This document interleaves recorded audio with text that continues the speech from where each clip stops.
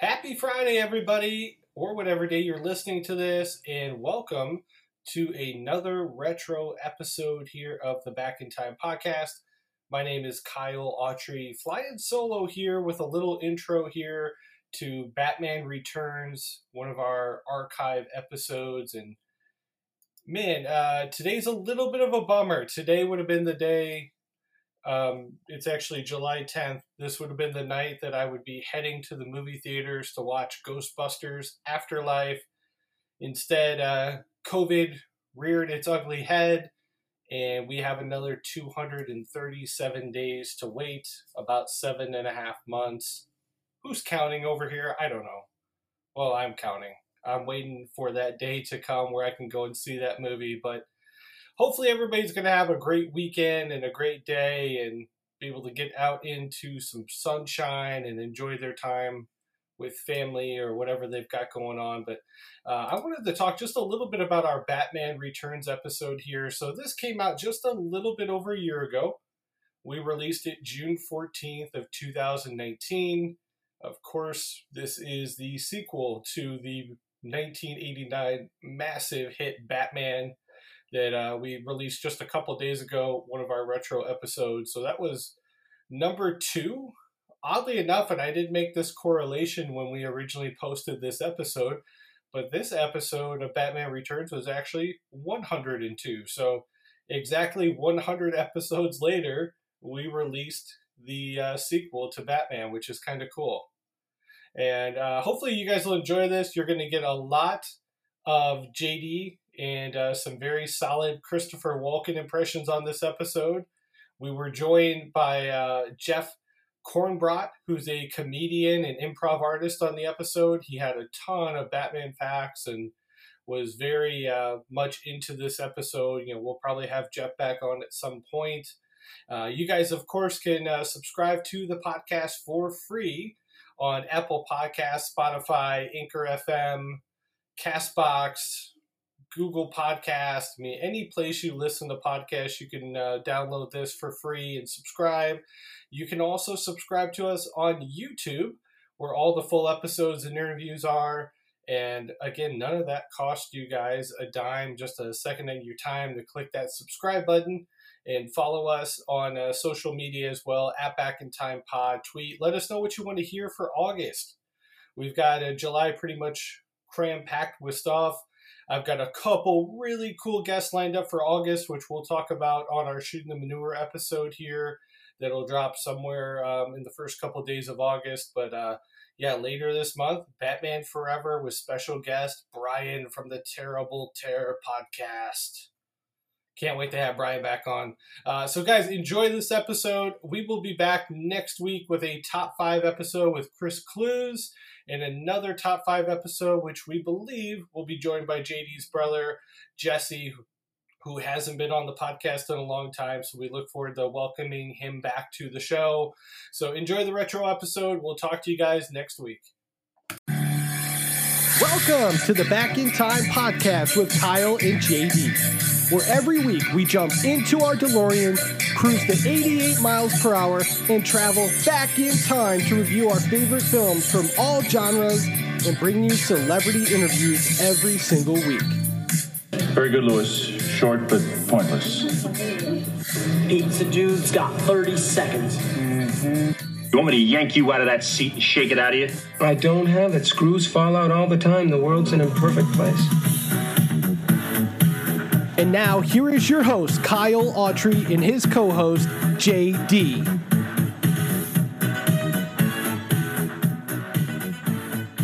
Welcome to the Back in Time podcast.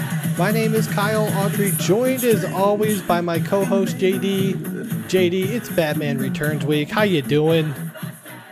Do you want me to start with the Christopher Walken or build up to it?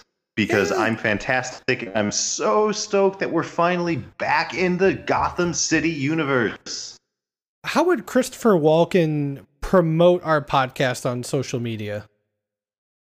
Oh, this podcast is good. Kind of wants to make you listen, and it's good. Yeah. Very good. Yeah, 102 episodes deep. And yeah, you are in for a treat. We've actually already recorded the podcast. We're doing a little intro to start it off here. But, before we kind of dive into things, I think we should talk about last week's episode, JD. This was one of the funnest episodes I think we've ever recorded. Shout out to the Palindrome Jedi, Anna, who came on and was our guest for top 5 favorite soundtracks. JD, what kind of feedback did you hear about our top 5 soundtracks episode? I knew it would be a dividing episode. I knew there would be people that would agree with us and really relate to some of our picks, and there would be some people that kind of hated on some of our picks, especially mine. I believe I heard the phrase pretentious thrown out to me, but, whatever. A little bit. But obviously the most hate was really, really, really getting that White Zombie song wrong. Yeah, not good. It also wasn't White Zombie. Oh, we're still messing it up. Soul coughing. No, for sure, though. It was, if I'm not, correct me if I'm wrong, was it not Puddle of Mud? You know what? I think it was Filter. Filter. Ah, shit. No, it wasn't Filter.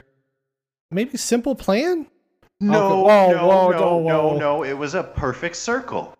Perfect Circle. Let's talk a little. I guess the one thing I want to point out, I did get some hate because I like the soundtrack for American Pie 2 more than American Pie 1. I would like to add that I picked it because I own the CD. Is American Pie soundtrack 1 better than number 2? Debatable. But it probably is. But I wanted to pick CDs that I actually spent money on, and that's how I made my top 5. So nothing on that list I did not actually own. And that's the beauty part of your favorite soundtracks is you can relate directly to moments that you heard on your circle disc of money music that emanated like Dazzler from the speakers onto your life. Okay. And if you didn't have it and you weren't listening to it and you were only familiar from watching the movie, then it's not the same as when you were jumping a Portage phone book to slam dunk to Space Jam. Yeah, that's damn right. I believe I can fly. Love me some R. Kelly. I used to love R. Kelly. Don't hate me for that. He's obviously a horrible human being, though.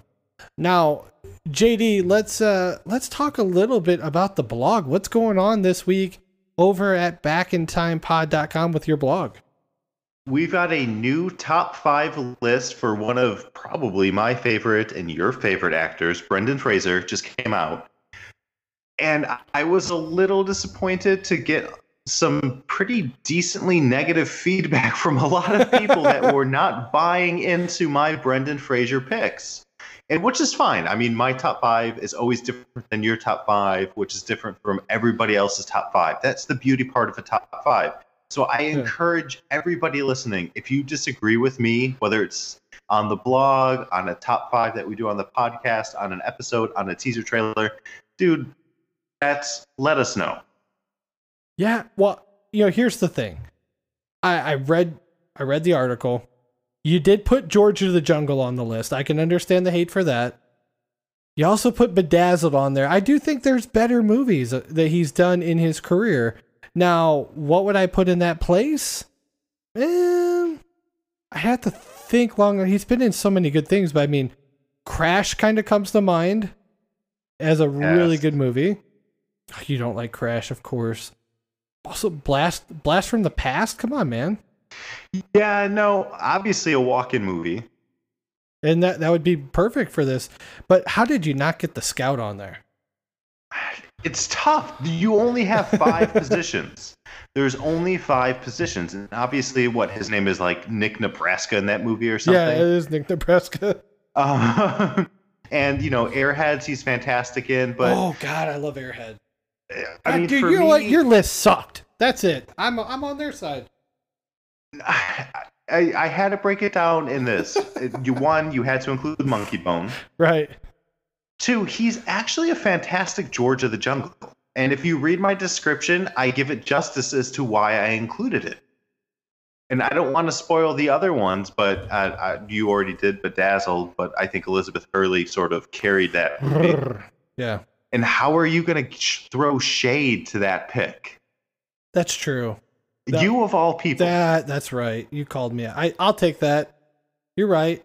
Now, I will say your descriptions are getting much better. Like if we go back to the top five movies with animals, and you drop some knowledge on Free Willy, I believe your actual quote was, "It's a movie about a whale." That's it. Mm-hmm. Mm-hmm. Yeah. Yep. In our archives, he hates on the whole movie, the entire episode. I actually think it's a good episode, though. No, and I was talking to our good friend George Warren from Home Alone and from Beverly Hills Cop, and he said he listened to the Free Willy episode and called it one of our worst episodes. Oh, okay. And I agree with him. Do not listen to Free Willy in our archives. Instead, listen to Beverly Hills Cop, which I think was a fan-effing-tastic episode. I'd have to agree with that. Okay, so let's get off of the blog, and I look forward to what you're going to put out maybe later this week or next week. We'll see what's coming up, but let's get to the intro to Batman Returns, which is a 1992 American superhero film directed by Tim Burton. It is a sequel to the 1989 film Batman and the second installment of Warner Brothers' initial Batman film series, with Michael Keaton reprising the role of Bruce Wayne / Batman. The film also stars Danny DeVito, Michelle Pfeiffer, Christopher Walken. Nope. I can't do it good. You have a lot of work to do, my friend. I'm trying my hardest, I swear. But your Danny DeVito is very good. Charlie! Yeah. Well, your Danny DeVito's very okay. Okay. Well, also stars Michael Gough as the one and only Alfred. We got to give him some love.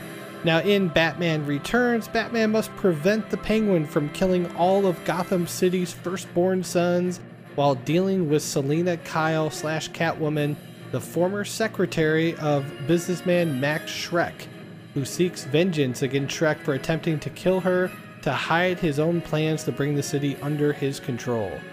Burton reportedly originally did not want to direct another Batman film.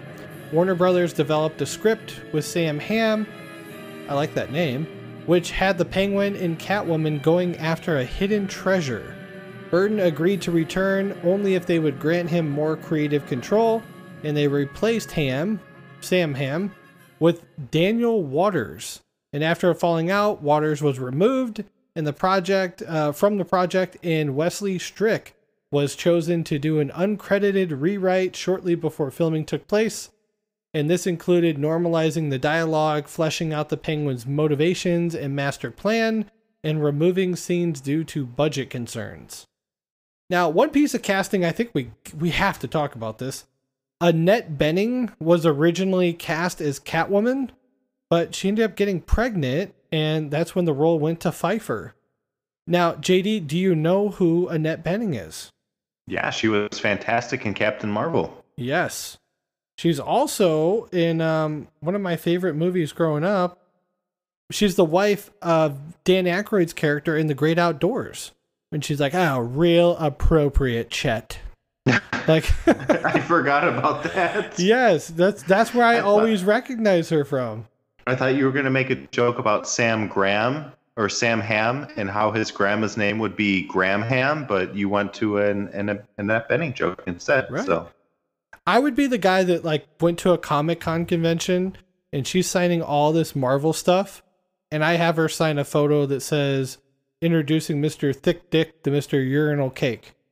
That would be me.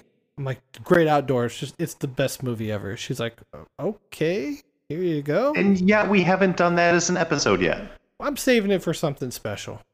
Ooh, I like that. Maybe we do that one in July. That's a very summer movie. Oh. I don't think we have to really be talked into John Candy, though, do we? I'm going to talk you into 2 in the pink, 1 in the pink. Whew. Okay. Well, Batman Returns was released on June 19th, 1992. For those counting at home, that's the day before my birthday. Don't forget, tweet me some love. June 20th. There you go. And it grossed $266 million worldwide on an $80 million budget, was met with pretty positive reviews.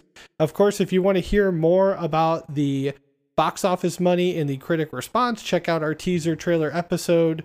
It did take home some awards, a little bit of hardware for Best Visual Effects, Academy Award, Best Makeup. And then, of course, we have the sequel a couple years later with Batman Forever, which came from Schumacher. JD, do you think we'll ever get into the Schumacher films? I kind of dread them a little bit, if I'm being honest. Oh, yeah, for certain. We will definitely touch and stroke those films. Okay, we sure will. We're going to be joined by a guest on the other side. Let's take a little break and play a podcast commercial promoting one of our friends. Whoever we pick, check them out. Obviously, they're awesome. And real quick, before I let go, I want to throw this out there. There is a GoFundMe out there. I've tweeted about it a few times on the Back in Time podcast account. We've never asked anybody for anything for this podcast. We do it. We love it. We hope you guys enjoy it.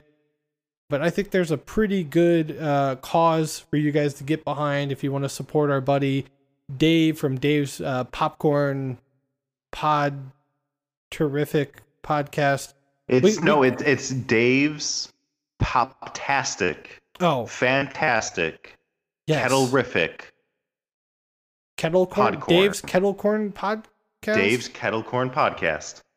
I hope he makes caramel. That'd be good. I like caramel kettlecorn with a little bit of sugar sprinkled on top. We're totally joking. Dave's Pop Culture Podcast. You know it. You love it. Check it out. It's somebody that's near and dear to his heart, going through cancer. Obviously, cancer sucks. We've had it in my family. So check that out. If you can donate, do it. If you can't, at least like and retweet it. Maybe somebody else there will read the story and feel the need to donate a few shekels and help out. And it's doing really well. It's close to meeting what the goal is. So check that out. It's the link is in the podcast or on our Twitter page, and I'll retweet it again here in the next day or two.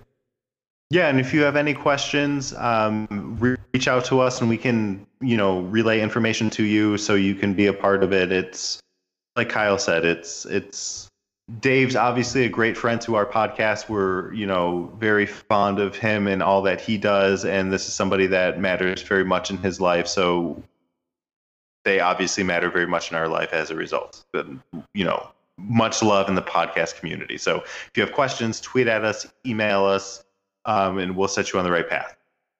There you go. Let's take a break. We'll be right back. Wait a minute, what are you doing, Doc? I need fuel. Hey, this is Phantom Dark Dave, and I'm the host of Dave's Pop Culture Podcast. Right now, you're listening to the Back in Time podcast, which features Kyle and JD, who have both been on my podcast. So if you're listening here, you need to listen to them there, and come check me out. Got everything from horror, science fiction, comic books and cartoons, and some outstanding comedy if you just like shooting the breeze. You can find me over on iTunes, Spotify, Podbean, and Google Play.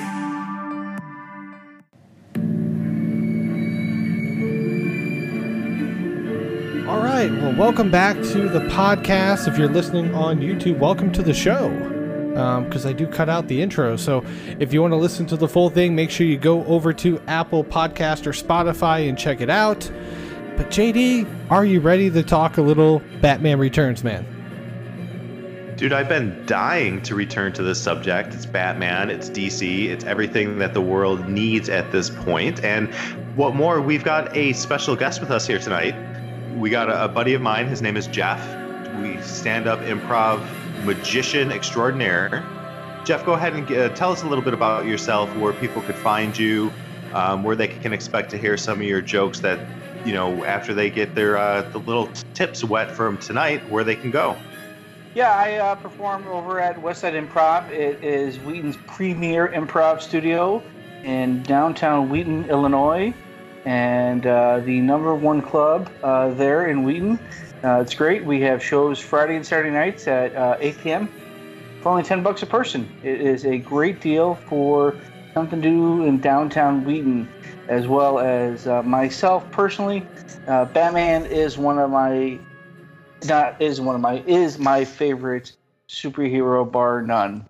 I have seen everything and anything a lot to do with Batman. So, Jeff, now, do you have a Twitter that our audience can follow you at? I am on Twitter, but I don't really tweet too often. But real simple, it's at Jay Kornbrot, JKornbrot. Awesome. Having a unique name gives me pretty much every handle I want available. Yeah, good to have that. So, all right, cool. Well, let's go ahead and dive into this thing. So we begin at the Cobblepot Mansion, and we hear a lady screaming, and then the nurses and doctors start kind of running out of this room, and we see the parents kind of just look at each other with some shock and disbelief on their face, and then we cut to them taking this baby basket and just tossing it down the river, and that's really our opening scene before we get to the credits. JD, what were your thoughts on the opening here? I'm sorry, are you not mentioning one of the premier actors in this movie? Feel free to lay some details. Is that not Pee Wee Herman? It is Paul Rubens. I was expecting someone to say that, as well as Sandra Bernhard. Come on, Kyle. How do you miss those? As well as the wife. You go on vacation for a week and you rush the notes. That's how you miss it. So. Yeah, but if you don't know that it's him, it doesn't look like him, but it's like a glass shatter moment. Like once you be like, holy moly, that is Pee Wee Herman. Yeah, you're never going to forget that every time you see him then. Yeah, that's amazing. Exactly. I'm for sure going to go back and watch that immediately when we get off the phone here. So yeah, we'll keep trucking along though. I mean, now any thoughts on just throwing a baby down the river here? Seems a little harsh. Well, not really. I mean, it was okay for Moses. Exactly. Everything worked out for him. I was going to say, it's a very biblical opening. Yeah. And I want to say this right off the bat. I think this is one of the great movie scores of all time. I love the Batman score and everything that Elfman did with this. JD, any thoughts on just the score overall? That's a fantastically, it matches everything that Tim Burton wanted out of this movie, in my opinion. And it's dramatic and it's over the top, and sometimes it really pulls you in and sometimes it pushes you away. But no, I think you're right to draw attention to the score right off the bat. Right. So we continue to watch this baby kind of just float down this sewer area, and we see the basket finally come to a stop in front of a bunch of penguins, and then the screen says 33 years later. So kind of a bit of a slower start to the film. We're actually about 6 minutes in before we get any kind of real dialogue here. And then we're at the lighting of the tree in Gotham City, and we have a quick shot of the penguins' hands watching from the sewer, and then we cut to Alfred, who's played by the late great Michael Gough, and he's being sold a newspaper by a young Sean Whalen here. The paper says Penguin Man, myth or something worse. Now we cut to our first shot of Max Schreck and Selina Kyle, played respectively by Christopher Walken and Michelle Pfeiffer. Jeff, let's talk about some casting here, man. What do you think about two of our main leads here? Yeah, I like both actors in both roles. They bring their own unique style to it. Christopher Walken, one of the great character actors, and Michelle Pfeiffer, very hot, very sexy. Kind of plays that role to kind of the bumbling secretary to then becoming Catwoman. I think she does a great job with that. Yeah, exactly. To the point where this is one of the interesting facts about the movie. When they put out the actual poster and she was on it, they had such an issue with people stealing the posters off of subways that they had to put police on duty to watch the posters. I remember that. So if you have one, they're worth a pretty penny too. Just because all the ones they made pretty much all got taken by somebody. So yeah, if you have one, tweet at us. I'd love to see it. You're stealing the posters off the wall in the subways. No. I love your walking. All right. Selina interrupts in the meeting with Schreck and says Selina interrupts the meeting and Schreck says they haven't properly housebroken her, but on the plus side, she makes one hell of a cup of coffee. We see his son Chip for the first time. JD, I'm hoping you recognize this guy. Do you know who plays Chip? You know what? I recognize him as somebody that I should recognize. Yes. It's not Scott Bakula. It's not. Andrew Bernarski, who plays Steve Lattimore in The Program. No way. Are you serious? Sure is. because he later goes on to play Leatherface in one of the Texas Chainsaw Massacres, doesn't he? Sure yes, does. and a brief role in Street Fighter as Zangief, the Russian representative for the world in Street Fighter, 1994's poor attempt at a video game with Jean-Claude Van Damme and the late, great Raul Julia. He was so talented.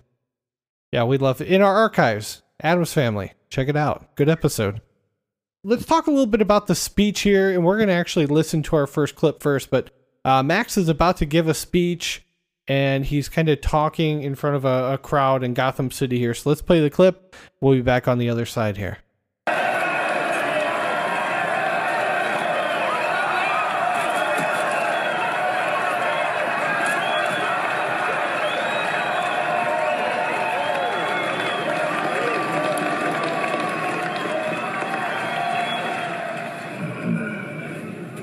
Speech. You might want to take it out on what's her name?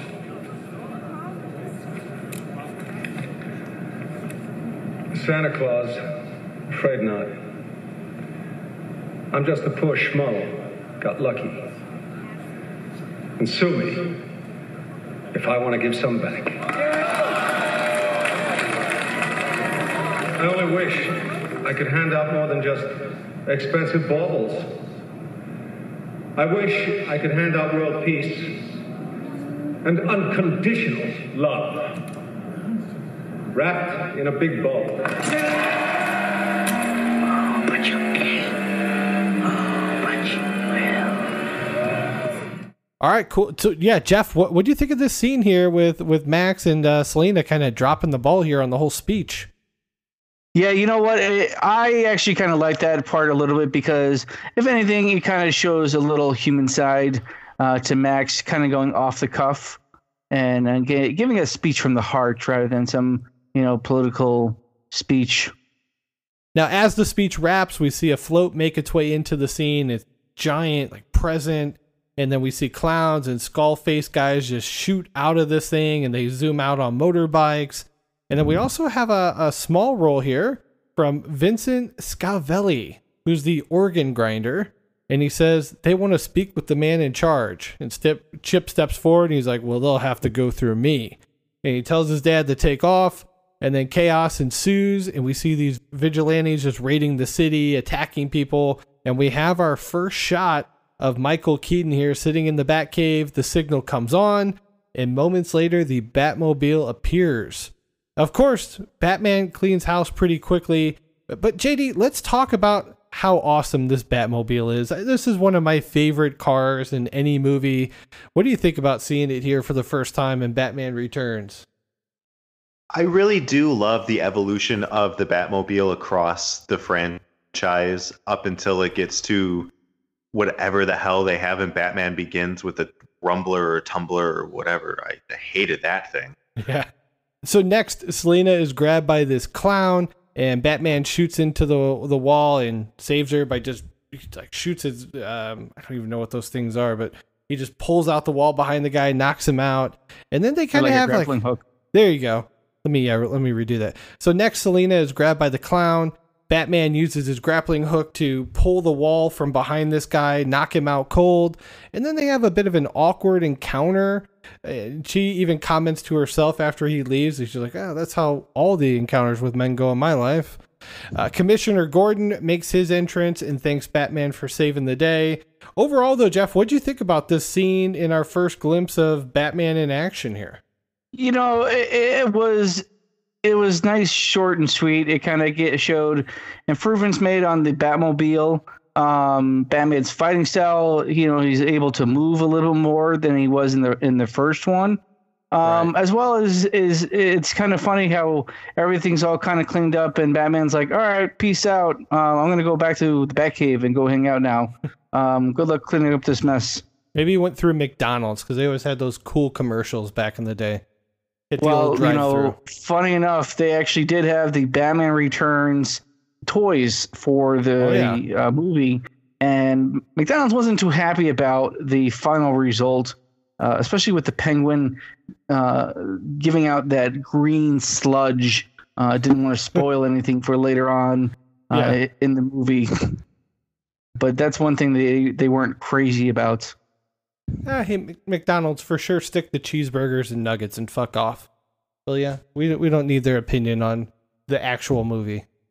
We cut underneath the city to the Penguin's sewer lair, and we see Danny DeVito as the Penguin for the first time.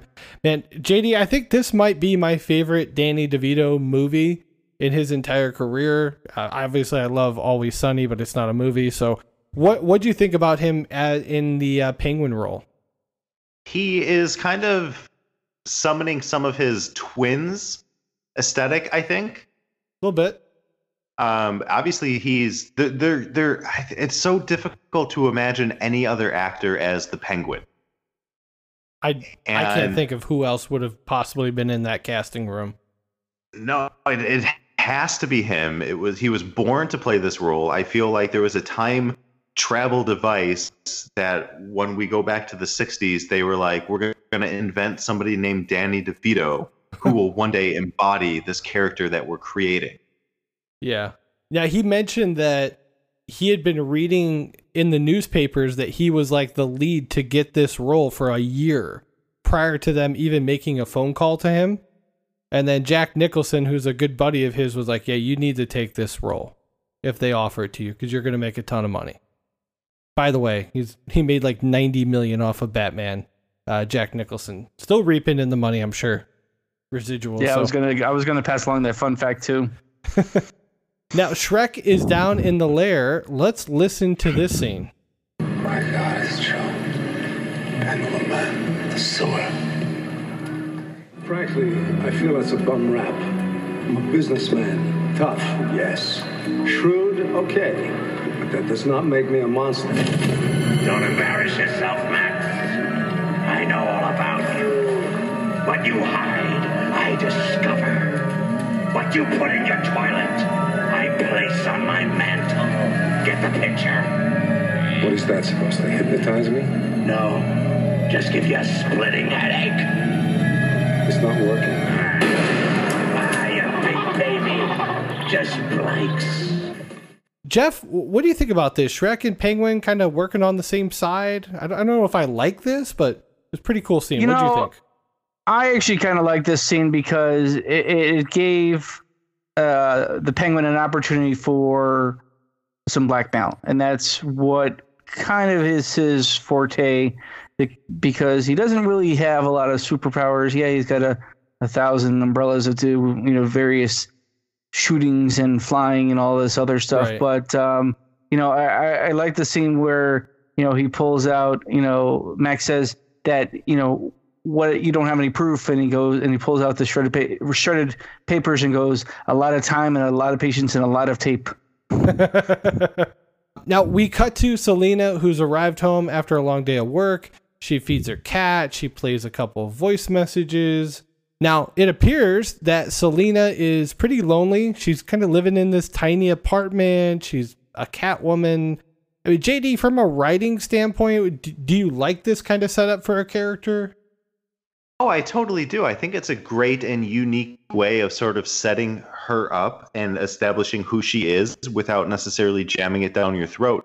And I find it so unique that you use the word Catwoman to describe her own personality traits before she becomes the Catwoman, which wow. I will have qualms with coming up. But at the same time, she is that sort of laid back, crazy cat lady in that personality before she embodies it. Wow, that's great that you caught that, because that wasn't me trying to be like quick and witty. Like, check out Catwoman over here. Like, that's just how I described her without even thinking about it. So I know that you're not that intelligent. Don't worry. Oh, well, good point. Point, Justin. The next day, Shrek and Selena are alone in the building, and he's being a real creep. Like, just from the beginning here, like, you can see it in his eyes. And eventually he starts to get more aggressive, and Selena stands up, and Shrek says, "What did curiosity do to the cat?" And he tells her that this is his power plant, and it's his legacy, and he's going to leave something behind it for Chip. She's like, "What are you going to do? Kill me?" And he's like, "No, come on. I wouldn't. Just pushes her right out the window. So she goes falling down, crashes onto the concrete, and we see cats immediately start surrounding her, and eventually her eyes start to roll back into her head like the Undertaker. And then we cut back to this apartment. Now she has this like really cool looking, just dead eye look at this point. She chugs a whole thing of milk. Then she goes into the bedroom and just starts making an outfit after pretty much destroying her apartment and freaking out. Jeff, what do you think about this whole scene here? You know, it's a nice transition because no one really knows the origin story of Catwoman. So each movie has its own, way of taking it. This was a unique one in letting cats be kind of encompass her and just saying, yeah, you have more to do. So kind of get up and let's get things started. So it's interesting when she walks into the apartment. As you said, she kind of destroys stuff and she smashes up one of her lights, and from a distance it says "Hell here." So I kind of like that repertoire of of things to come that are going to kind of go straight to hell. Yeah, no, for sure. I think Michelle Pfeiffer is awesome in this scene. And I mean, for you, is she your favorite Catwoman? There's been a couple different iterations. That's for this genre, sure. I mean, the only thing, Anne Hathaway was fine, but I personally always like the Adam West series. Yeah. So you got, Lee Merriweather, you have Eartha Kitt. I'm a little offended you didn't mention Halle Berry because she's just a smoke show. But we'll let that one slide. I honestly don't count that as I don't as either. part of it, but yeah. God bless her. She looks great. Now, we don't see a close-up of the new Catwoman quite yet. We kind of see her from a distance. So we're going to cut to a public address downtown Gotham.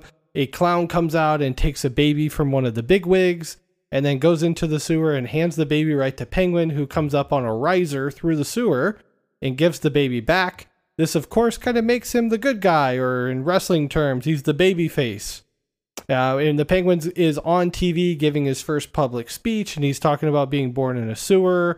And Bruce is actually watching the TV, and he tells Alfred, man, hope he finds his parents. And then we cut to the Hall of Records, and the press want to get in. They want to ask him questions and get more into who he is. But Shrek comes out and tells them to give the Penguin some space so he can do his research. We have a pretty long scene here where we see Penguin visiting his parents' tombstone, and he exits the cemetery, and it's just kind of, it's drawn out. It's got a cool score behind it. But let's listen to a clip here where he's going to talk to the press. So, Mr. Penguin. A penguin is a bird that cannot fly. I am a man. I have a name. Oswald Cobblepot. Mr. Cobblepot, you never get a chance to settle up with him, huh? True. I was their number one son, and they treated me like number two. But it's human nature to fear the unusual. Perhaps when I held my Tiffany baby rabbit with a shiny flipper instead of 5 chubby digits, they freaked. But I forgive them. Jeff, what do you think of this speech from the Penguin?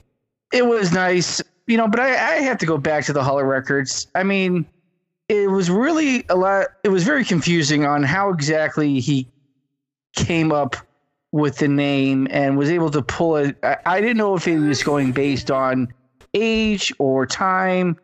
I mean, luckily enough, his real name is Oswald Cobblepot, and not Zarefsky, and otherwise we'd be there for another 40 minutes where he tries to figure out what his name is.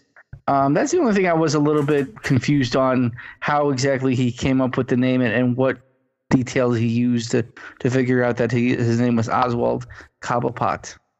See, I always thought that it had something to do with they have the, what the hell is it called when you ink? Apparently this is something you do with kids, and there's the footprints on. Oh, yes. I guess that's a thing. So I always kind of, maybe fingerprints or footprints. Yeah, that's what it's called. It had something to do with that, where he sees the one and realizes it's not a normal handprint or fingerprint or footprint. So he's just kind of flipping through them until he's like, he's literally flipping through the pages. Oh, wait a second. That's right. Oh, it's a foreshadow for later in the movie. Now I remembered. So the press and the people of Gotham really eat up this Penguin speech. We hear them talking about it in the next scene as they kind of walk through the city. And then we have our first full look at Catwoman here as she plays some tic-tac-toe on this dude's face. JD, this is a cool scene. Catwoman, hear me roar. What do you think of her look in this scene here? The thing that I really want to comment on is the amount of women and female empowerment that really is in her character, that they do and they bring up without jamming it down your throat throughout this entire film. Because the whole "I'm woman, hear me roar" thing, and I just saw Dark Phoenix, just recently, and the whole part where Mystique is like, "Let's call them ex-women," and the whole crowd in the theater just sort of groaned, and they're like, "We get it." But here in 1992, it was a much different thing to have this sort of empowerment given to her, and I thought it was fantastic. Next, Shrek says, "I'd offer you a coffee, but my assistant's on vacation," and we see Bruce Wayne enter Shrek's office, and Bruce wants to know the angle, and he's kind of, Shrek's explaining like the power surplus, and they kind of argue back and forth, and then Shrek calls him a silver spoon kid, and they're about to go nose to nose when Selina enters the room with Chip, and Shrek's like, "What the hell is she doing here?" And then Shrek asked her if she injured herself on that ski slope, and Selina says that, last night was kind of a blur, and I don't know, couldn't she just die? And she escorts Batman out of the room, and Chip closes the door. And then in the hallway, Selina comments that Bruce doesn't look like the type of guy who would do business with someone like Shrek. And then we get back into the office, and Chip wants to know if he buys this whole like amnesia thing, and Max says, I got bigger fish to fry, and if she messes with me, I'll drop her out a higher window. Next, Shrek visits Penguin, and he tells him to come down the stairs. He's got a surprise for him. And I love that if you're a parent, you'll understand this reference. He's just wearing like this dirty onesie. Just a fat blob, dirty onesie. And he gets down to the stairs. He's eating this raw fish, and Shrek tells him that he's got the magic and we can't deny this, and he calls him the mayor. And Penguin is he's like, isn't it a little late, the elections being in November and we're in December? And that doesn't seem to stop Shrek at all. And we see a poster on the wall. It says Oswald Cobblepot, mayor, with a photo of him with an umbrella. And then a guy in glasses comes over and says, "Not a lot of reflective surfaces down in the sewer." And they all start laughing, and the Penguin says, "Still could be worse. My nose could be gushing blood." And the guy's like, "No." And the Penguin's like, "Ah!" Just bites him in the nose, and we see blood gushing everywhere. And Shrek doesn't even acknowledge it. He just tells him that he has a real chance here, and Penguin agrees to be mayor. And before the scene closes, he turns to the room and says, "Burn, baby, burn." Jeff, what do you think of this scene? I like this. This is actually, they take this out of the Adam West Batman series where Burgess Meredith runs for mayor as the Penguin. And so I kind of like they go old school with this one of the side stories with Penguin as him running the mayor. Side note, he was almost cast in this movie, but because he just physically couldn't do it, they had to cut it out. And I guess that's where we insert Pee Wee Herman, but he was going to play the father and kind of be the cameo role at the beginning. So yes, yeah. That would have been pretty cool. I mean, it'd be unrealistic that a 95-year-old man would be having a newborn baby, but I'm sure they could have pulled it off with some makeup. We cut to a montage of the Penguin's men just destroying the city and literally catching it on fire with explosives. And we see Batman kind of on the ground level fighting off the crime. Catwoman enters, and this time she's got her whip in hand and she's just whipping the heads off of mannequins in a department store. And then 2 security guards show up, and one of them says, I don't know whether to open fire or to fall in love. And they pull out their pistols, and she just like whoosh, get them right out of her hands. And then Batman encounters this huge, I thought this was Bam Bam Bigelow, but it's not. But he looked like Bam Bam Bigelow. And he punches the guy in the face, and he's totally unfazed. But then he looks down and sees that Batman's strapped him with an explosive. And Batman just punches him and throws him over the ledge. And then he turns the corner. We see Penguin and Batman in the same scene for the first time. So let's listen to the two interact. Admire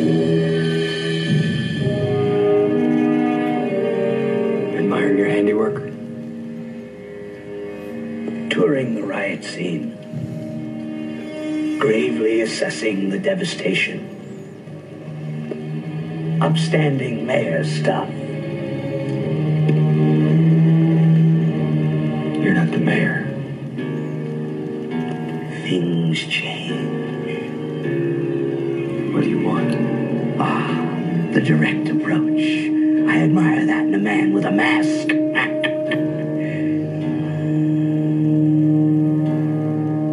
You don't really think you'll win, do you? Things change.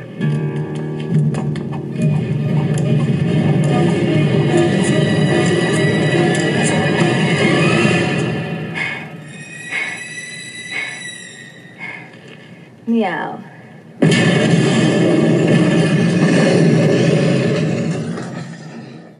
JD, I kind of love the end of the scene here with Catwoman blowing up a building and kind of entering the picture. Now we have all 3 of them, but what do you think of just hearing Batman and Penguin for the first time? There's something about their characters that both share something in common, obviously with their shared backstory of losing their parents. And Penguin is pretending to be this elite, rich type person, you know, as he's running for mayor, and Bruce Wayne tries to pretend that he's not this elite type person. So there's a lot of juxtaposition between the two of them. And I love the way that Catwoman literally cuts the tension by just doing this like backflip out of the building. And has no clue that they're there. And she's kind of like, what's up, y'all? Yeah, it's pretty badass what she does. Batman and Catwoman are going to go at it here. So they're attacking each other. He finally throws a punch. She's like, how could you? I'm a woman. And then she attacks him again. And this time he's barely hanging on here, actually to the end of her whip, I believe. And then he throws some type of potion at her and knocks her back, and she starts falling off the roof, and she's like clawing to stay on there. And then Batman grabs her and pulls her up to safety. And then she wants to know who's the man behind the mask. And maybe we can find out who's the woman behind the cat. So she starts touching around his abs and finds out where he's vulnerable, and then jabs those sharp fingers right into his side.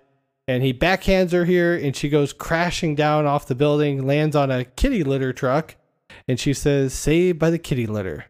And then she calls him a bastard. But Jeff, what do you think of the fight scene here between the two? You know, if for 1993, it was a good, or sorry, 1992, it was a good fight. You know, a nice introduction that, you know, doesn't make Batman misogynistic, and, you know, doesn't really, you know, leave Catwoman as like damsel in distress. You know, kind of gives her, you know, some good looks in. He gets some good looks in. And yeah, even that, like you said, that the potion, the slippery slope that she kind of can't grasp on was kind of interesting. But again, that just kind of wonders where he gets these wonderful toys. We cut to the Penguin announcing that he's running for mayor. One of the reporters goes over and makes a phone call right away and says, Cobblepot, who's been romancing Gotham, has just announced his candidacy for mayor. Oswald Cobblepot finds a button of himself to a good-looking young lady, gets a little handsy with this young lady in the front row. And then he makes his way up to his office where he's told by the organ grinder that someone's here to see you. And we see Catwoman laying on the bed. Says, "Ha! Just the pussy I've been looking for." She tells him that they have something in common. Oswald tries to guess, and one of his guesses is naked sexual charisma. She's like, "No, Batman. He's a thorn in our side, the fly in our ointment." Oswald is like, "Ointment, Senate or not Senate?" And he runs over to the bed table, and Catwoman says, "We must turn Batman into what he hates most, one of us." He says, "Okay, yeah, we can frame him." As they're talking, Catwoman grabs the Penguin's bird, puts it in her mouth, and then he makes his way over to the cat, and he's about ready to do something to the cat when she releases the bird out of her mouth. I thought this was a pretty cool scene here, and one of the interesting facts that I found out about the movie is Michelle Pfeiffer wasn't happy with the fake bird, so actually put a real one in her mouth. JD, what do you think, though? No, obviously I'm going to go ahead and skirt away from the obvious Michelle Pfeiffer sticking something in her mouth joke. Yeah. That the audience probably expects us to make here. And I just want to talk about the tangible of really putting a bird in your mouth. The wings and the feathers and the little feet would just be clawing at you. I just don't like that. I don't like that. I don't like it. Yeah, the beak too. I mean, yeah, it was amazing. And it wasn't like the tiniest thing in the world either. It was large. And she did get it all the way down her throat. Really? We are going to make those jokes? I'm not saying that. I'm just only talking about the bird. Wistful. He's wistful. Next, the Penguin challenges the mayor to relight the Christmas tree. He says that he hopes and prays that Batman will be present to witness this. And then Bruce runs into Selina on the street. She appears to be doing like a little Christmas shopping, also very preoccupied. We see a newspaper that says Batman blows it, and Bruce is like, that's not even true. He probably saved the city millions of dollars. And he's like really defensive. And then Bruce says that she has a bit of a dark side, and he invites her over for an early dinner, and she agrees to come. JD, a little bit of a throwaway scene here, but what'd you think of this? It's cool because it again establishes who their individual characters and personalities are in front of and behind the mask. The Ice Princess is getting ready in the next scene when the Penguin enters, and I assume he injures her, but we don't really see anything. He throws Batman's Batarang at her, and then it just cuts. But let's listen to a clip here of Selina and Bruce talking on the couch. I'm sure he's wonderful company, but doesn't the gold-plated bachelor bit get a little stale? A lot like the lonely secretary syndrome I get. Executive assistant. Oh, sorry. Secretary.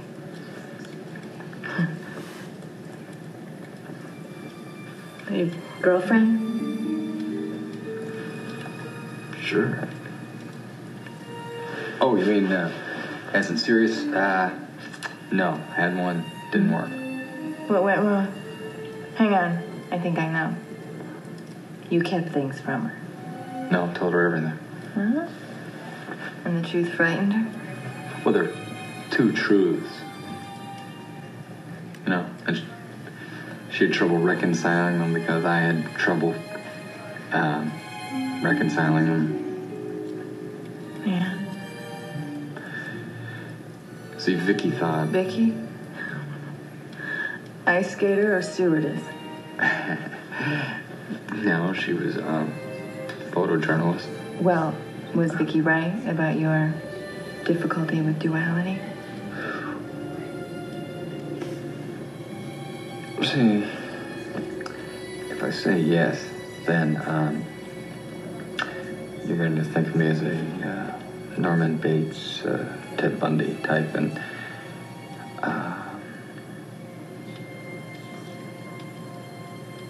well, you might not let me kiss you. Jeff, what'd you think of this scene? You know, I kind of like this because this almost kind of, you know, throws back to that will they, won't they dynamic that always has gone between Batman and Catwoman, or Bruce Wayne and Selina, whichever, you know, persona you want to go with. So I liked the fact that they both were kind of covering their injuries as they were kind of going along, like, oh wait, you can't touch there. Oh, get. Although that was one ugly looking scab that Catwoman there had on her elbow. I don't know, looked like something had grown out of it a couple of days. Yeah, and this is it's an interesting scene because we get some Vicky Vale background as well, and we kind of find out why she's not in this picture, as they would say in the business. I think it's a good scene, good story arc, and Selina is gaining confidence in every scene. It seems like so. Yeah, and that's what I like. It's the progression of, to the true confidence that Catwoman has, saying like, nobody can put me down. It's in the walk, it's in what she says and how she says it. It's a nice transition.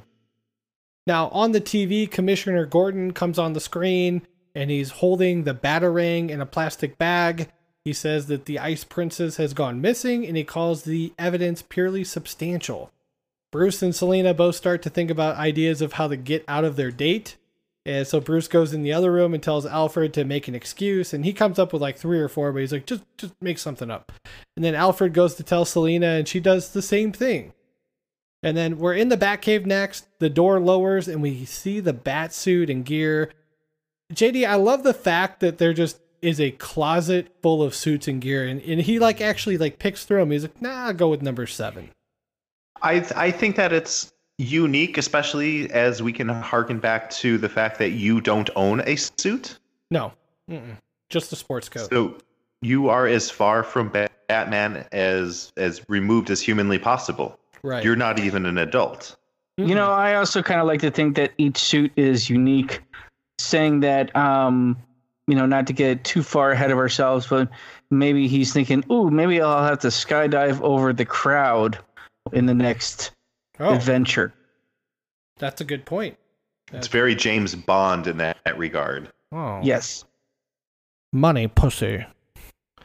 That's not bad. That's your line, though, JD. Money, pussy, yeah. Now we're downtown next. The people are promised that everything is well in hand. Meanwhile, in the back alleyway, the Penguin's men have broken into the Batmobile, and they're rewiring the car. We cut to the top of the building where Batman is standing, where he sees the Ice Princess tied to a chair. So he shoots the grappling gun across and swings over to the building, and he enters, and the Ice Princess says, don't worry, I'll tell everyone that it was some smelly man with fish breath that got me. And then Catwoman swings in and kicks Batman. She's like, oh, did you say fish? I haven't been fed all day. Batman tells her to eat floor, and they go back and forth, kicking the crap out of each other. Catwoman frees the Ice Princess and then uses the whip to kind of corral her. And she says, gotta go, girl talk, and just exits out the back. We smash back to the Batmobile again. One of the clowns puts some type of, it's like a roaming device, just giving them control of the car. And it puts it underneath. And we go back on top of the building where the Ice Princess is at the top, standing on the ledge. Batman tells her not to move, but before he can get to her to save her, Penguin enters and says, lawn dart, and throws an umbrella, which releases the bats, and she falls off the ledge, crashing onto the tree lighting trigger and turning on the lights, and all these bats release. Jeff, this is a really long scene, so just to break it up, Jeff, what do you think of the scene so far? It's a nice, oh, hey, here's a good way to get Batman in trouble, but I'm kind of thinking, okay, how does one get 1,000 bats all in a tree in a net, or in some kind of are they in a giant umbrella? That's what I'm also kind of wondering. I know you have to kind of put the what if or, the movie magic aside, but if you're looking at the town square and thinking, how can we get everyone to go against Batman? Let's put a bunch of bats in there. Right. So the police look up and they're like, he pushed her. And then we go up on top of the building where the police shoot at Batman before Commissioner Gordon can step in and tell him to hold their fire. Batman falls down to the next level where Catwoman is there to straddle him, which lucky bastard. She tells him that she's to die for. and he looks up at the mistletoe and says, "It can be deadly if you eat it." And she says, "Well, a kiss can be even deadlier if you mean it." She licks his face, and then she tells him that he's the second man that's killed her this week. She tells him that maybe he should retire. He's getting weak. And he pushes her off of him and then stands on the ledge. His arms go out and his bat wings open, which is just badass. And he flies down into the city. So we cut to the goons who have closed up the Batmobile, go back up top to the top of the building where Penguin is toasting with Catwoman. And he wants to consummate their union. He wants to get her in the sheets, and he describes what will happen in the bedroom, but she's really not feeling it. Penguin accuses her of sending him all the signals. And he says she should be spayed, and he doesn't like her anymore, so he attaches her to the umbrella, and she ascends to the sky. She finally frees herself to crash into a giant glass building, and then she just sits up and screams, and the rest of the glass breaks. Meanwhile, Penguin has put together a Batman ride where he controls everything. This thing is awesome. I don't know why it's not at arcades all over the country right now. I played constantly. Batman gets in the car and Penguin comes on the screen and he's like, "Welcome to the Oswald Cobblepot School of Driving. Start your screaming." And the car is just going all over the road, crashing in the buildings. Batman's frantically trying to find a solution. He pops in a CD, or back then probably a compact disc, and it tells him that there's a foreign object located under the car. So he kind of punches through the floor, pulls out the device right before the car's about to run over this old lady. And meanwhile, the Penguin just screams in his little tiny bat car. And then my favorite part of the scene, though, is where the car is about to go through this like really tight space between these two buildings. And he just like, the car just like sheds everything and just turns into like this missile. JD, what do you think of this epic scene, though? First of all, I kind of worry that Tim Burton doesn't know how cars work. Okay. You don't just punch a hole into the floor and get underneath to, like, that's not how cars work. I'm going to try that tomorrow. I know you will. I'm probably going to break my hand.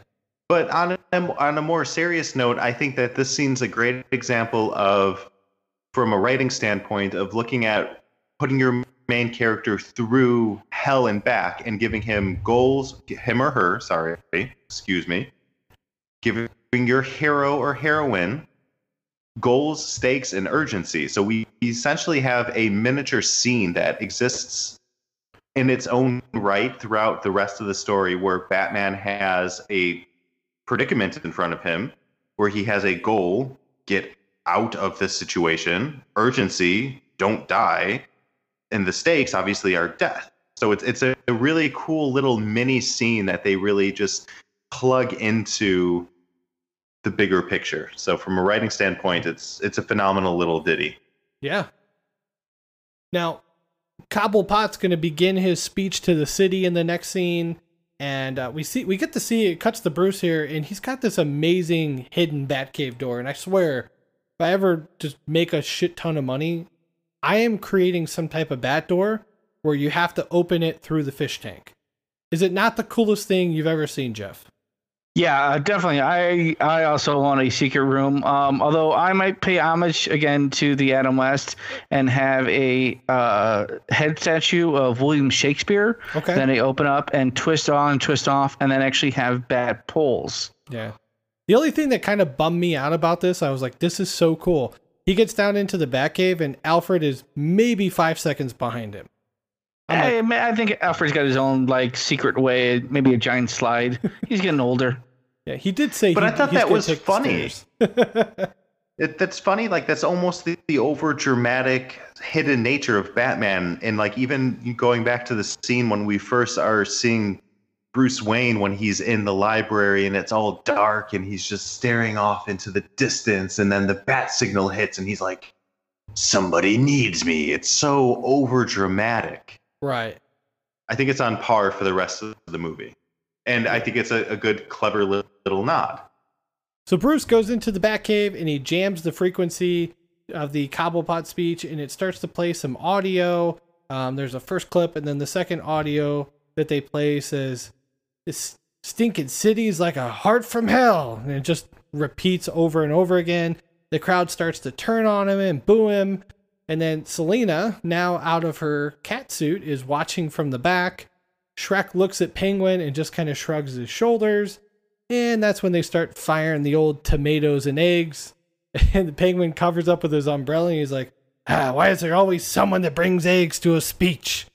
And the umbrella starts to fire bullets at the crowd. And then Penguin starts to waddle his fat ass through the city, eventually jumping into the river as he is avoiding the police. And he gets to his sewer lair. And as he arrives home, he says, I missed you guys. He's talking to all his little baby penguins. One of the clowns says, hey man, great speech. And he catches a backhand from him. And he starts yelling, I'm not a human being, I'm an animal. And he tells them to blast the AC and to bring him his list of firstborn children in Gotham City. He explains that they will snatch the babies from their safe home and bring them into the sewer, and they will toss them into a watery grave. One of the clowns speaks up and thinks that he's taking it too far, which Penguin shoots him with the umbrella gun. JD, what do you think about this? Penguin, he doesn't want to be called Chester. He's kind of lost his mind. I love it. Yeah, he's losing his mind, and it's great to see him reverting to his more animalistic form, which to me does a great job of establishing who he is as a character with his personality type and the roller coaster ride that he goes through, coming from the sewers, making his way back to the surface, and then back to Crazy Town. He's talking to El Penguinos. Oh, yeah. So I love the way he murders dude. He just, oh, you dare talk back to me? Boom, you're dead. Fuck about you. Yeah, and the backhand to the guy that was like, hey, great speech, pal. Just like, I almost feel like that was Danny DeVito just improvising. Like, I feel like if he wins an award, if he gets like an Emmy or a Tony or whatever it is, like he would walk off the stage and somebody'd be like, hey, great job, Danny. And he'd be like, and he'd backhand him. Let's get back to the Batcave. Alfred wants to know if they should RSVP to a party, and Bruce is like, no, just don't say anything. And then he rethinks it. He's like, well, Selena might be there. So he shows up at the party. He has a quick encounter with Shrek and then spots the beautiful Selena walking down the stairs. He goes over to apologize, and Selena says, no problem. I had to go home and feed my cat anyway. Bruce asks if there's any hard feelings, and she whispers in his ear that there's a big old California king-size bed up in the other room, and she wants to take him to Pound Town. Or maybe the other way around, I don't know. Bruce asked why she came, and then he insinuates that maybe she's there because of Max, and that makes her laugh, and she kind of also at the same time pulls up her dress and jabs a handgun into his stomach, which I love. She's also losing her marbles. And she basically tells him that she's sick of people like that keep on winning when they should be 6 feet under. Bruce asks who the hell she thinks she is, and she says, I don't know anymore, Bruce. And then they start to make out, which doesn't make a lot of sense. And she just looks up and says, oh, a mistletoe. You know, a mistletoe can be deadly if you eat it. And then he responds with, well, a kiss can be even deadlier if you mean it. And then they both kind of back away, stare at each other as the light bulb goes off that they both have blown under their cover. And she asked if they're going to have to start fighting now. And Bruce says we should step outside. Jeff, what do you think of this scene so far?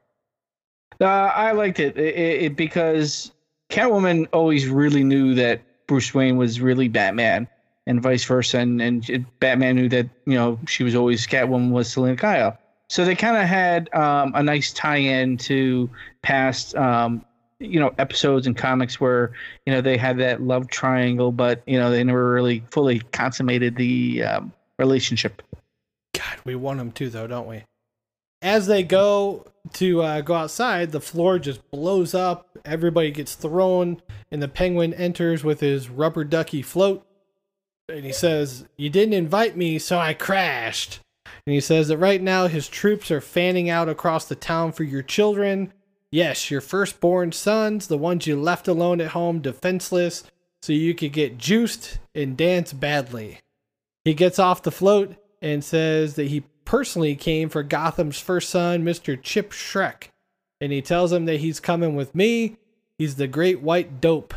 Max tries to take his son's spot, which Penguin kind of refuses at first, but Max talks him into it.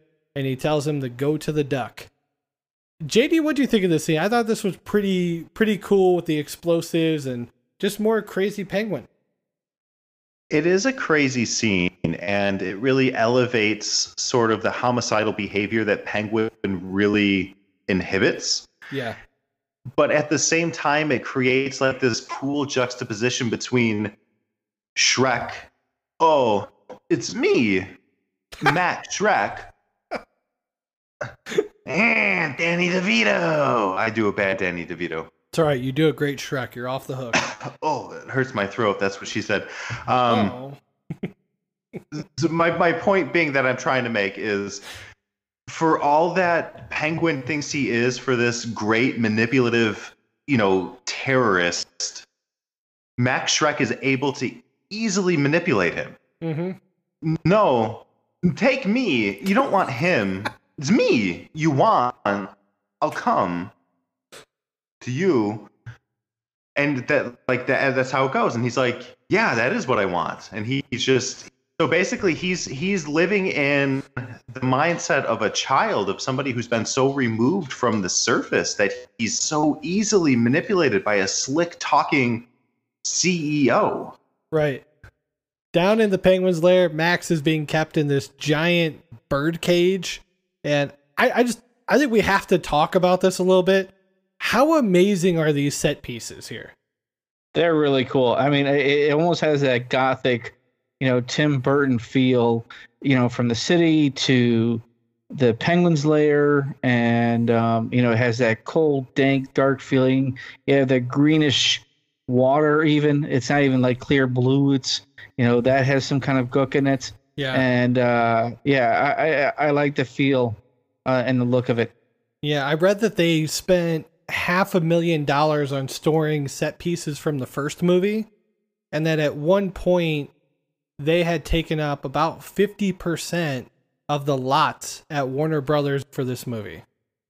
So just a ton of money spent on set pieces and just keeping everything intact. So I think that deserves a little shout out there.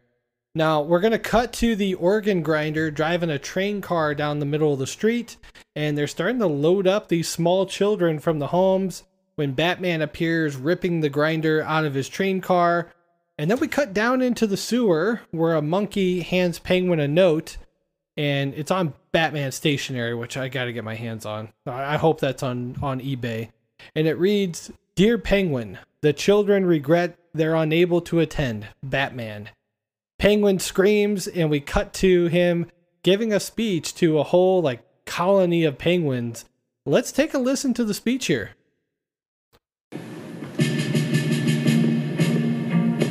My dear Penguin, we stand on a great threshold. It's okay to be scared. Many of you won't be coming back. Thanks to Batman, the time has come to punish all God's children. First, second, third, and fourth born. Why be vile? Male and female. Hell, the sexes are equal with their erogenous souls. Float sky high.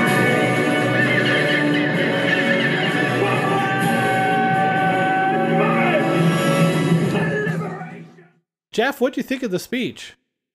It was very moving. I mean, if I was a Penguin, I would certainly go into battle for him. Yeah. And it was a nice takeoff of Patton, where he kind of feels like no guts, no glory. Let's do it all for us. And they're like, yeah, all right, you're the boss.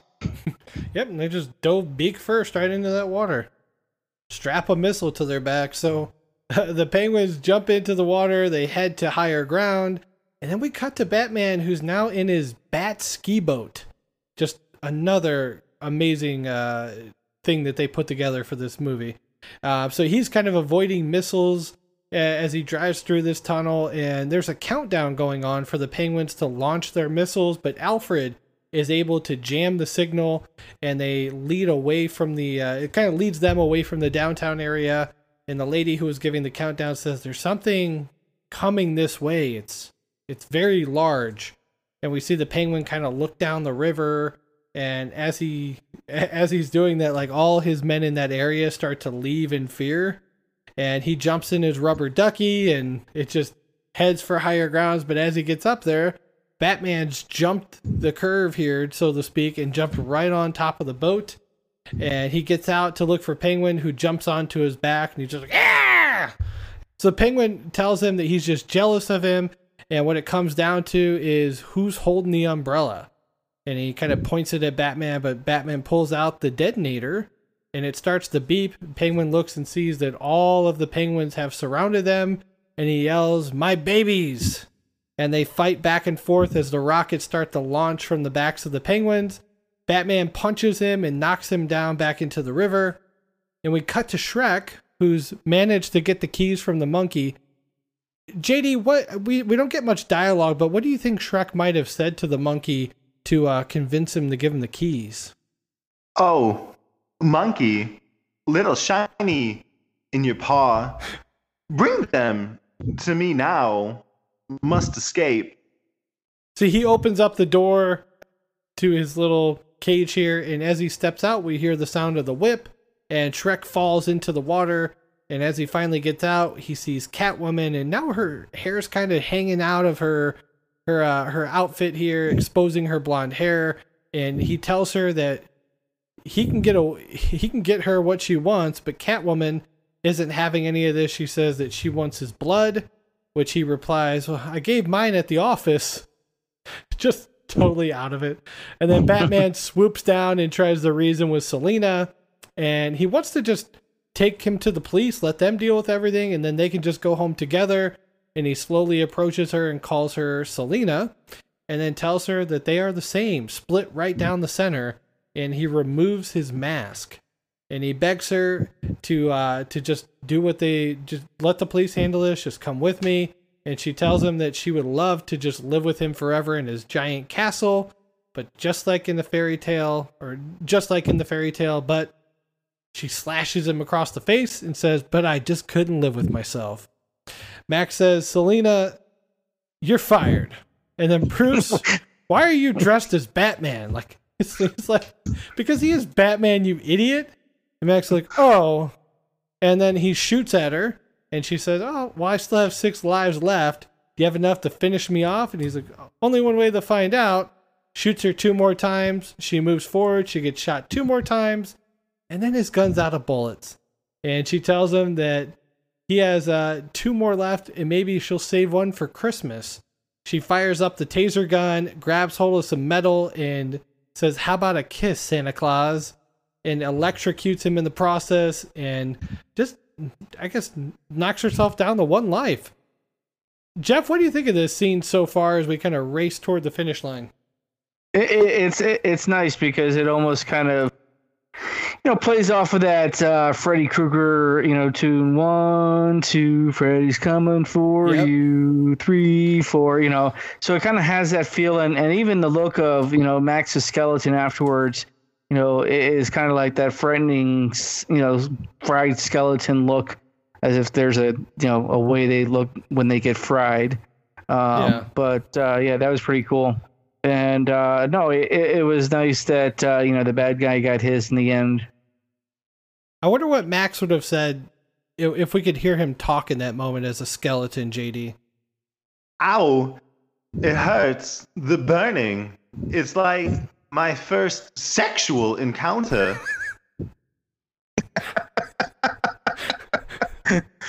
So Penguin appears from the water, and he has his sights set on Batman. But he's got some blood pouring out of his mouth. He's kind of struggling to breathe. And then we see the charred up Shrek, who still has the white hair, though. It still looks awesome. Penguin grabs an umbrella, but it's the cute one, he says. And as he turns, Batman just kind of looks at him. And Penguin says he will murder him momentarily. But first, I need a cold drink. And he just falls flat on his face. And then these penguins come waddling out, and they drag his carcass into the water. And then we see his dead body float to the bottom. Kind of a cool shot underwater, too. As even the cook from his mouth kind of floats, around his body, too. That slime. Yep. That's an awesome catch. And then we cut outside to Bruce in the back of the car with Alfred. This is probably later that night or next day. And Bruce sees what appears to be Catwoman in the alley. So he has Alfred stop the car. But when he goes into the alleyway, all he can find is a black cat, which he picks up and takes with him back into the car. And they drive off. He gets back in and Alfred says, well, come what they may. Merry Christmas, Mr. Wayne. And Bruce says, Merry Christmas, Alfred. Goodwill towards men and women. The scene ends with a shot of Catwoman's head and the bat signal high in the sky. JD, what do you think about the ending of our movie here? I remember watching this for the first time and counting her lives because, when you fall off a building, you're magically granted 9 lives when a cat licks you. No disrespect to the actual background story about how she is who she is, but I remember counting and then watching and being like, wait, no, she has 1 life. She's not dead. She has 1 life. And then to get that payoff in this, even rewatching this now in 2019, I was kind of like, yeah, that's awesome. She's still alive. So, Jeff, the movie's 27 years old, man. How do you feel like it's held up over the years? I honestly think it holds up for the time as well as now. Those 2 specific movies, are standalone by themselves because it brought Batman back to the mainstream media in 1990, 1992. I remember when there were lines, you had to wait in line around the corner to get into the movie because it was that popular and all the Bat paraphernalia that was going around left and right. Absolutely. Now, do you feel like, and I'm trying to do some quick research here as I ask this question here, but do you feel like that ending was shot to set up a third movie? Oh, it definitely was. Well, no, I take that back. I think it was more of just showing that, for people like Justin, who was sitting there counting her lives, that she had 1 life left, that she was still alive. Because I think another movie with her in it probably wouldn't have been the same. So I'm kind of glad they just kind of did the one and done, with it, with her and it, because I don't think they could have gone any further or any different directions with that character in a sequel. So I'm going to go ahead and disagree with you just ever so slightly for one reason. In that the one thing, and I'm a Marvel guy, but the one thing that I love about what DC does and has done and will always do, and what Batman does and includes, is Arkham Asylum.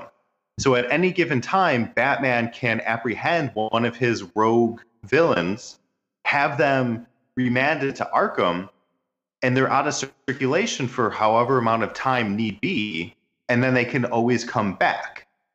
So I don't like that the Penguin died. I don't like that the Joker died. And, the fact that Catwoman is gone doesn't mean that if they kept this pace that she couldn't come back 6 movies down the road. True. Yeah, I could see that. That's a very good point. I think this was before the time, because actually, technically, it was right. It was before the Adventures of Batman started on the WB.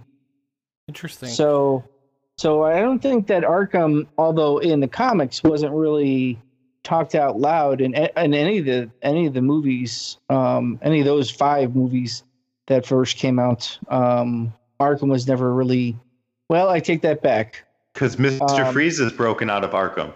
That's right. Actually, yes, yeah. Or vice versa. Actually, they put because they put Poison the Riddler in Arkham in the 3rd one. So actually that's probably that was the tie-in right there, because that would have made sense of when the cartoon was on to introduce Arkham, to say like, yeah, we have this Arkham Asylum where we put all these crazy supervillains when we're trying to rehabilitate them, which I love.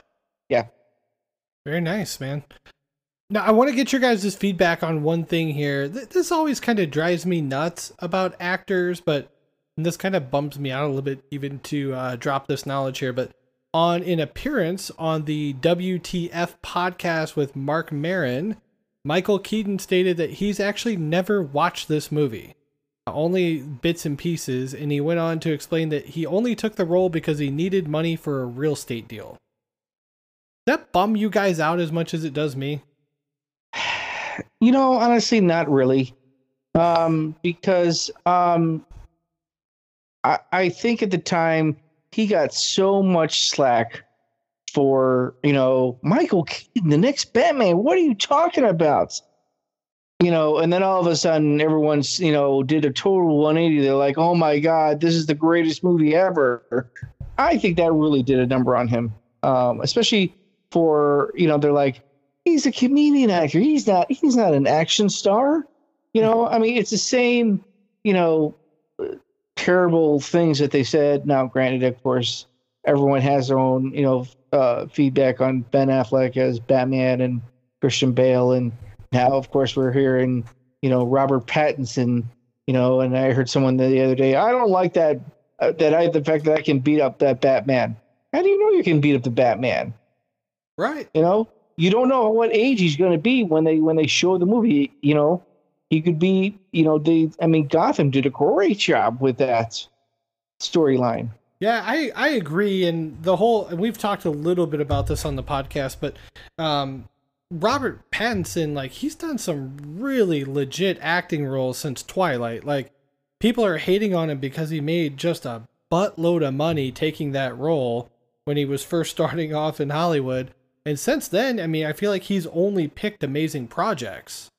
So it's kind of allowed him to do what he really wanted and do more of the art house and the more dramatic roles because he made all that money. So versus Zac Efron, or that's taking every, you know, right, high school or like comedy goofball, you know, Baywatch and, you know, Neighbors and Mike and Dave Get Married, and, you know, I don't see him going for any dramatic role. And granted, yes, he did Ted Bundy, but, you know, I don't think we really want, you know, give him praise for a serial killer. And the thing that gets me excited is he's kind of followed the same path as Heath Ledger. Like, he did 10 Things I Hate About You, and then all serious roles after that, landed Batman, and that was like the role of a lifetime. Yeah. I still think to this day, if Heath Ledger had lived and he was in that third Dark Knight, oh man, just, you know, what kind of scenes they could have pulled. You know, the fact that they brought back Scarecrow, you know, for a bit scene, but I could just imagine what kind of chaos, you know, Joker would have been in that third one. Ah, man, we missed out on that. That's a bummer, but we could probably do this all night. But Jeff, we got to wrap it up here, man. So thanks again for coming on the show. One more time, just tell our audience where they can follow you and where they can see you perform improv at. Sure. You guys can follow me at jkornbrot, JKORNBROT on Twitter and Instagram and all those other fun sites where you need a handle of some kind. And I also perform on Friday and Saturday nights, usually at the West Side Improv in downtown Wheaton. That's Wheaton's premier improv studio, voted #1 in the Wheaton area because it's the only one. So it's the best one. Best coffee in town, right? Kind of like that. Right. Cool, man. Thanks again. You bet. All right. So again, follow Jeff. Check him out online on Twitter. Check him out, The Improv.